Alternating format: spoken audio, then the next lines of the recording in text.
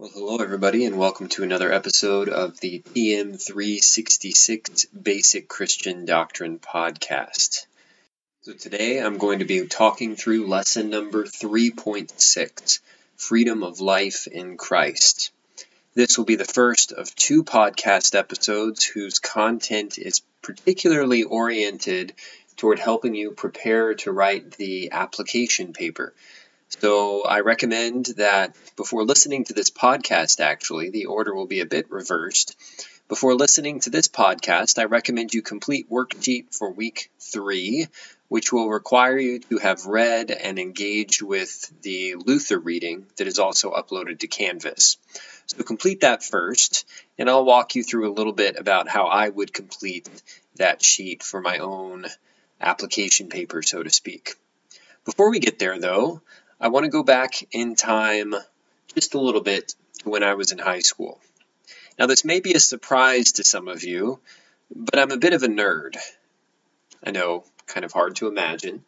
I'm also a bit of a political junkie, though much less so than I used to be. So I'm going to tell you a story about myself in high school that explains an original career path that I had. In high school, I was a member of student government, and I felt like my junior year we got nothing done, and we didn't really challenge the authorities in the way that I wanted to, particularly in the area of discipline. You see, the administrators at my school were disciplining students in a way that I thought wasn't fair and wasn't just. And we were the only students with any authority, so I thought we should try and do something about it. My idea was to establish a judicial board, basically an opportunity for students to hear the cases for low-level disciplinary issues of other students. And I knew a number of colleges and high schools across the country had tried something like this, but nobody else in student government was very interested in trying to pull something like this off. So my senior year for elections, what I ended up doing is establishing a political party for my high school elections. Like I said, nerd. The reason I did this is most candidates were limited to a 2-minute speech during a school-wide elections meeting. And 2 minutes wasn't really enough time to present any ideas to the student body. But if I had a political party where all of the candidates agreed to support one another, and if we all spoke about part of the platform during our 2 minutes, we suddenly had 20 minutes to present our ideas to the student body.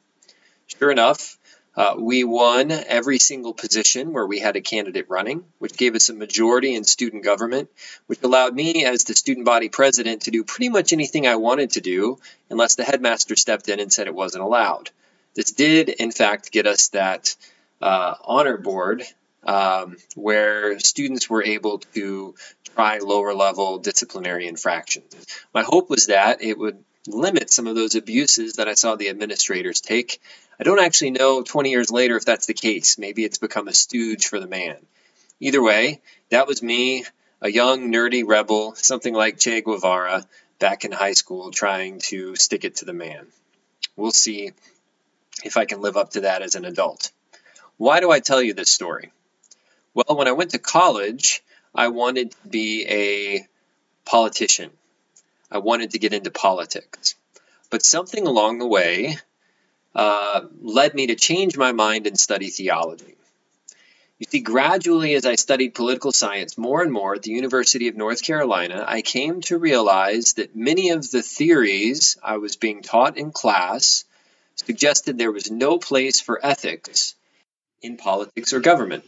Something called rational choice theory suggested that all politicians should simply voice whatever opinions and ideas will maximize their votes. That way they can stay in power. I thought this was a deeply problematic theory, but I found that it was massively influential not only among students, but as I researched, among certain politicians and among political science faculty around the country and world. It seemed to me that something had been lost by this vision of politics, and I wanted to research and find out what could be done differently, particularly from my standpoint as a Christian with certain Christian values and principles. Now, I'll spare you the specifics of my political and economic views, Eventually things did spill over into economics. I'll spare you that for now. Just know they may not be what you might predict or anticipate. Having said that, though, these experiences set me off on a journey to consider how things like theology, how certain ideas about what humans are, who God is, what the good is, how those things should shape the economy and the political world. So my entire dissertation, for example, was trying to explore how Christian beliefs might dialogue with behavioral economics. If human beings are what humans say they are, then what do we do with economic data in behavioral economics that tells us that humans act certain ways under certain conditions? So you see, the idea of applying theology to a real-life discipline or career can be very technical, but it can also be very simple. So I'd like to also share with you a more simplistic understanding of how I apply a doctrine to a particular issue that I face as a Christian professor. You should know that I'm sharing these stories to help you understand in part what an application paper should be about, and also why it is that I believe that theology actually has something to say to your career and your disciplines. Why it is that I believe Sterling College is right in asking Christians and non-Christians alike to take a basic Christian doctrine class. So, what's my more practical example? I have a friend who jokes that when it comes time to open and read your teaching evaluations, you need to wait until it's late at night, you're all alone, everyone in the house is asleep, pour yourself a nice full glass of whiskey, and once you've had about half of it, you can finally open up those teaching evals. Why? Well, odds are at some point in time you're going to get totally blasted by a student. They're going to think you're incompetent, unfair, arrogant, ignorant, who knows? But there will be negative content, and it's going to be anonymous, so you have no idea who it came from. Frankly, it can be somewhat frustrating. More than that, there's the concern that students might not be paying attention at all in class. They might be on their phones, they might be on their tablets, they might be falling asleep. I've actually had a student openly snore in one of my classes before at Sterling College. Needless to say, being blasted by the people you're trying to teach or having them fall asleep while you're trying to lecture don't really boost your confidence and your ego. So that's one problem that I face as a professor. Another problem that I face is I feel that I am called to do everything that I can in order to try and help my students to succeed. So this can create something of an existential crisis, to speak a bit dramatically. On the one hand, I have to try and help students succeed. On the other hand, sometimes they hate me, sometimes they just fall asleep in my class, sometimes they fail. How do I mentally deal with these struggles? Well, one answer for me has been found in the writings of Martin Luther, particularly his treatise on the freedom of a Christian, which I've asked you to read for this week, and I hope you've already filled out your worksheet for. Once again, if you haven't, maybe pause this podcast and do that before you keep listening.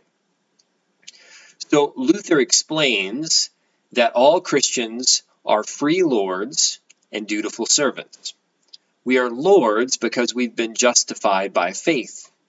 I don't owe anyone anything. I have the status of being beloved by God. And yet because of union, I'm united with Christ.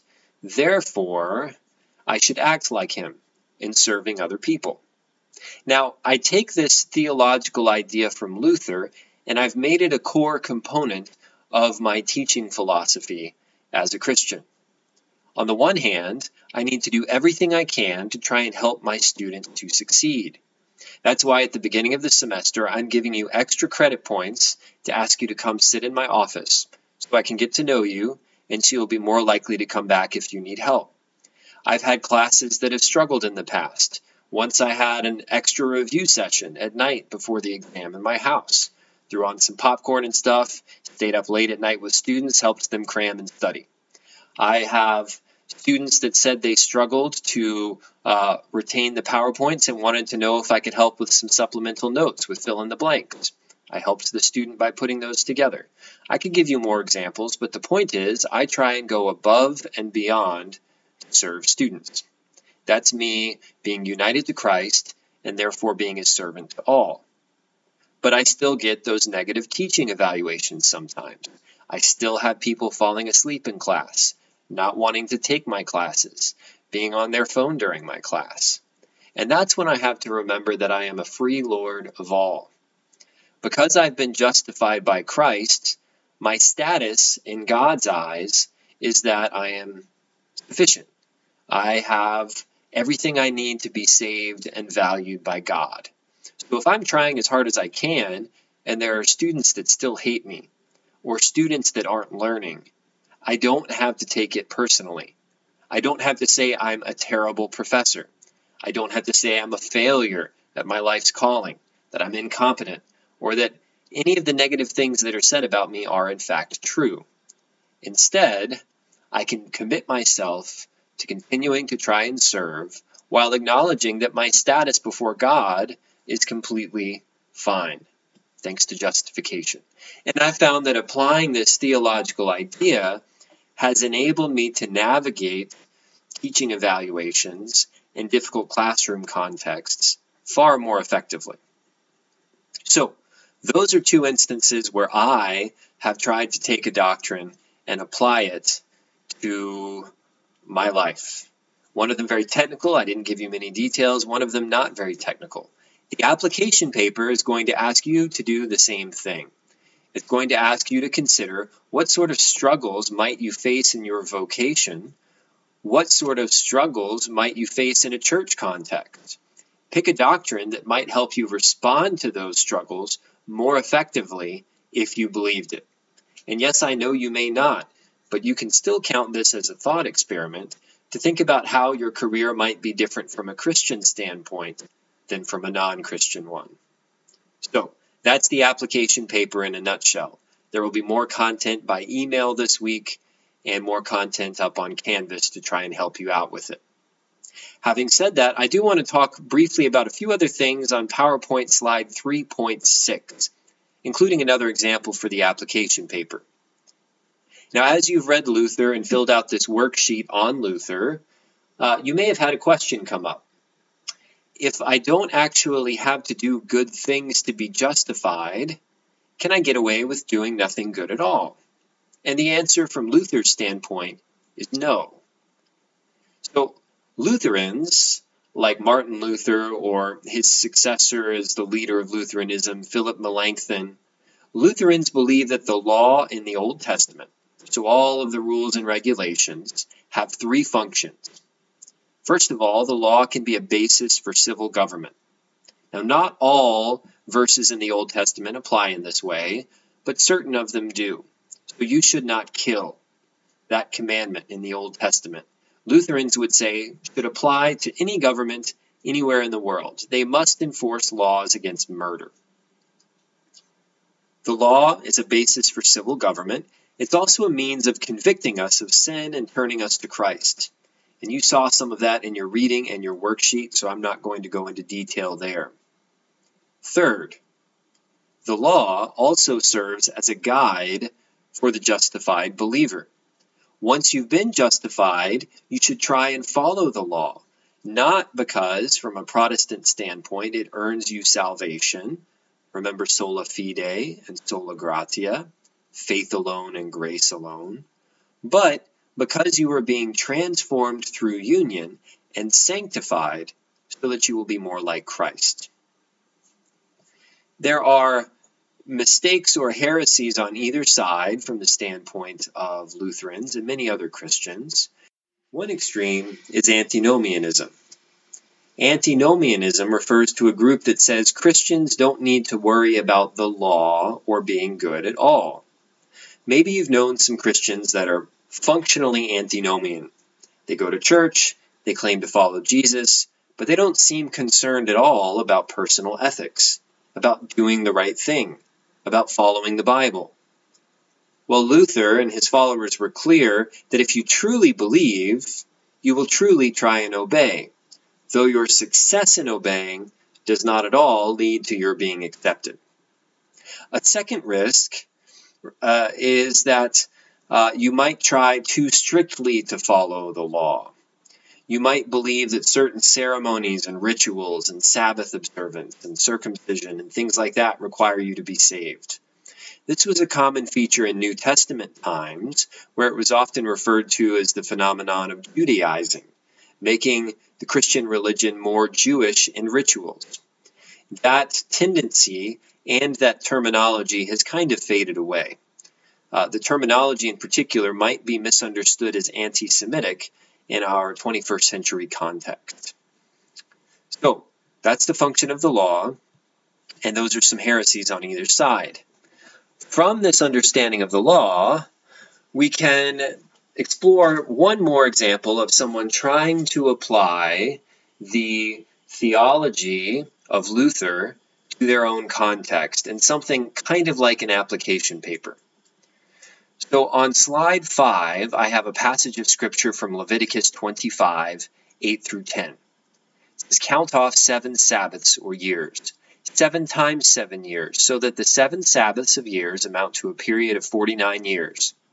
That's Bible talk for after 50 years.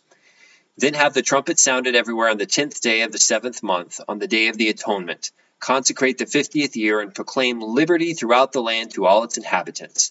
It shall be a jubilee for you, and each one of you is to return to his family property and each to his own clan.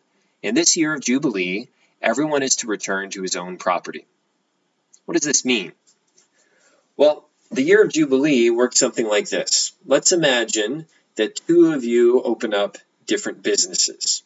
Anthony decides to open a software company. Corey, on the other hand, opens up dog food that is made out of pretzel. Now, it turns out that pretzels make dogs sick, so he loses all of his money. Terrible idea. Why would you come up with that? But Anthony's software company blows up, and next thing you know, everybody is talking about it instead of Apple and Microsoft. Corey's kids and grandkids maybe don't have any money because it was all blown on the pretzel dog food, and they wind up having to work for Anthony's kids, making very little money, not having much land or possessions or anything like that. Because Anthony's kids are pretty miserly, and they don't really share the profits of this software company very well. Well, after 50 years, Jubilee would say that Anthony's kids have to give back a share of the wealth to Corey's kids and Corey's grandkids, who've lost things because of their ancestors' poor business decisions. Basically, we hit a reset button, and everybody winds up going back to square one, where they have a share of the land and property and wealth. Now, this is a biblical commandment. It's something we should do every 50 years. But I bet if I polled you, hardly anyone will have radically redistributed wealth in this manner. Very unlikely. The second use of the law, according to Luther, should therefore drive us to Christ. If this is the standard of holiness, radical redistribution of wealth, you have not met that standard. And so you need a Savior who is holy in your place. And in fact, Jesus Christ, as Paul describes it in 2 Corinthians, he was rich, but he became poor for our sake. Not only did he give up the splendors of heaven to be born in a manger, but he also gave up whatever meager wealth he had as a carpenter's son, and instead lived an itinerant life as a preacher, where the donations that were given to him were primarily used to help those in need. Jesus fulfilled this sensibility that many of us have not.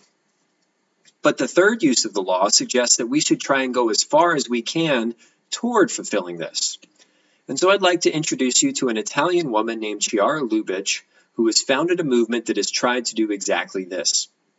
This movement is called the Focolare movement, and it began in Italy during World War II. Italy had been bombed out by the Allied powers as they were advancing upward into Europe and toward Germany. Italy had been allied with Germany, of course, and was an empire that was acting in an immoral fashion. But we have to remember that there were regular Italian citizens who were suffering as a byproduct of this bombing, and Chiara and many of her friends were among them. You see, so many people had lost everything in the bombing that those who still had homes and possessions came together around a hearth, or focolare in Italian, and shared what they had in common. so that no one would be in need. There were some others who weren't willing to share everything, and so they practiced what is known as bundling. They took some of their possessions and went and brought them to the focolarini, those who gathered around the hearth, for redistribution. And out of this practice, everybody in this Italian town was able to have what they needed to survive. Now, this ideal of the Focolare movement spread around the world. And so it was nearly 50 years later that a very elderly Chiara Lubich, no longer in her young 20s, found herself on a trip in 1991 to Rio de Janeiro. And as she looked down as she was flying into the airport, she saw some favelas and large numbers of poor people, and she realized there were not enough members of this movement to share sufficient possessions to actually eliminate poverty there in Rio. So at the speech that she had planned when she was visiting Rio, she impromptu announced the establishment of what she called the economy of communion. We needed businesses that could generate more wealth, but in a manner that they would share this wealth with those who were in need. As of 2012, there were 861 businesses participating in this economy. Some of them were quite small, basically mom and pop type stores, but some of them were quite large. For example, the largest steel manufacturer in Argentina in 2012 was a member of the economy of communion. So what is the economy of communion about? There are several mandatory requirements here. If you want to be a member, you have to share your profits. So that's all the money that you make after paying for your expenses and your employee's salary and so forth and so on. The profits that you share will be used in three ways. First, a portion will be sent to help those in need. Second, a portion will be reinvested in your business. If your business grows, you can hire more people who therefore won't be poor. Third, a portion is given to making educational structures for what's known as the culture of giving. Essentially, economists are studying ways to share wealth in this fashion in ways that won't harm your business and will actually help the economy. A second mandatory requirement is that of mission. Communion is to be adapted as the ideal at every business level. Third, you have to commit to trying to fulfill Christian ethics and incorporating Christian spirituality into the workplace. So what does this look like practically speaking? Well, we've seen changes in pay structure by certain members of the economy of communion. For example, they've implemented a just wage. They found that employees maybe were not making enough to pay for their living expenses in various contexts, and so different employers would reduce their earnings in order to be able to pay the lower level employees enough to meet rent and groceries and basic insurance and things of this nature. Another common practice was recruiting the poor. So the rationale was that somebody with a master's degree in business can probably find a job anywhere. But someone who's been homeless is probably going to find it quite difficult to find a job. So if you intentionally recruit those who are poor and train them to be able to fulfill their jobs, you'll be changing their life. Another change is participative management. So more democracy in voting what the company should do, rather than the CEO and CFO acting unilaterally. The economy of communion has established business parks, conferences, research groups, and in all of these areas, the economy of communion has actually embodied the theological principles present in the Focolare movement that emerged from this idea of Jubilee. It's an example of someone taking a theological idea and trying to transform the world of business as a result. And this economy of communion has had some success in Italy, in Brazil, Argentina, as well as even in certain places in the United States. So those are three examples of an application paper: my teaching philosophy, my doctoral research on theology and political science and economics, and the economy of communion with Chiara Lubich. I'll note that Florovsky and his theological analysis of death, and Ignacio Ellacuría and his analysis of the life of Christ and its political significance would also count as examples of theological application. I know that you don't have PhDs, and I'm not expecting you to start a culture-changing movement as significant as Lubitsch. But I do want you to think through how doctrines might relate to your careers or your religious life in a church. If you have any questions about the assignment, reach out to me and I'll try and help out. Otherwise, have a good rest of your week, and I look forward to connecting with you when we next do. Be well.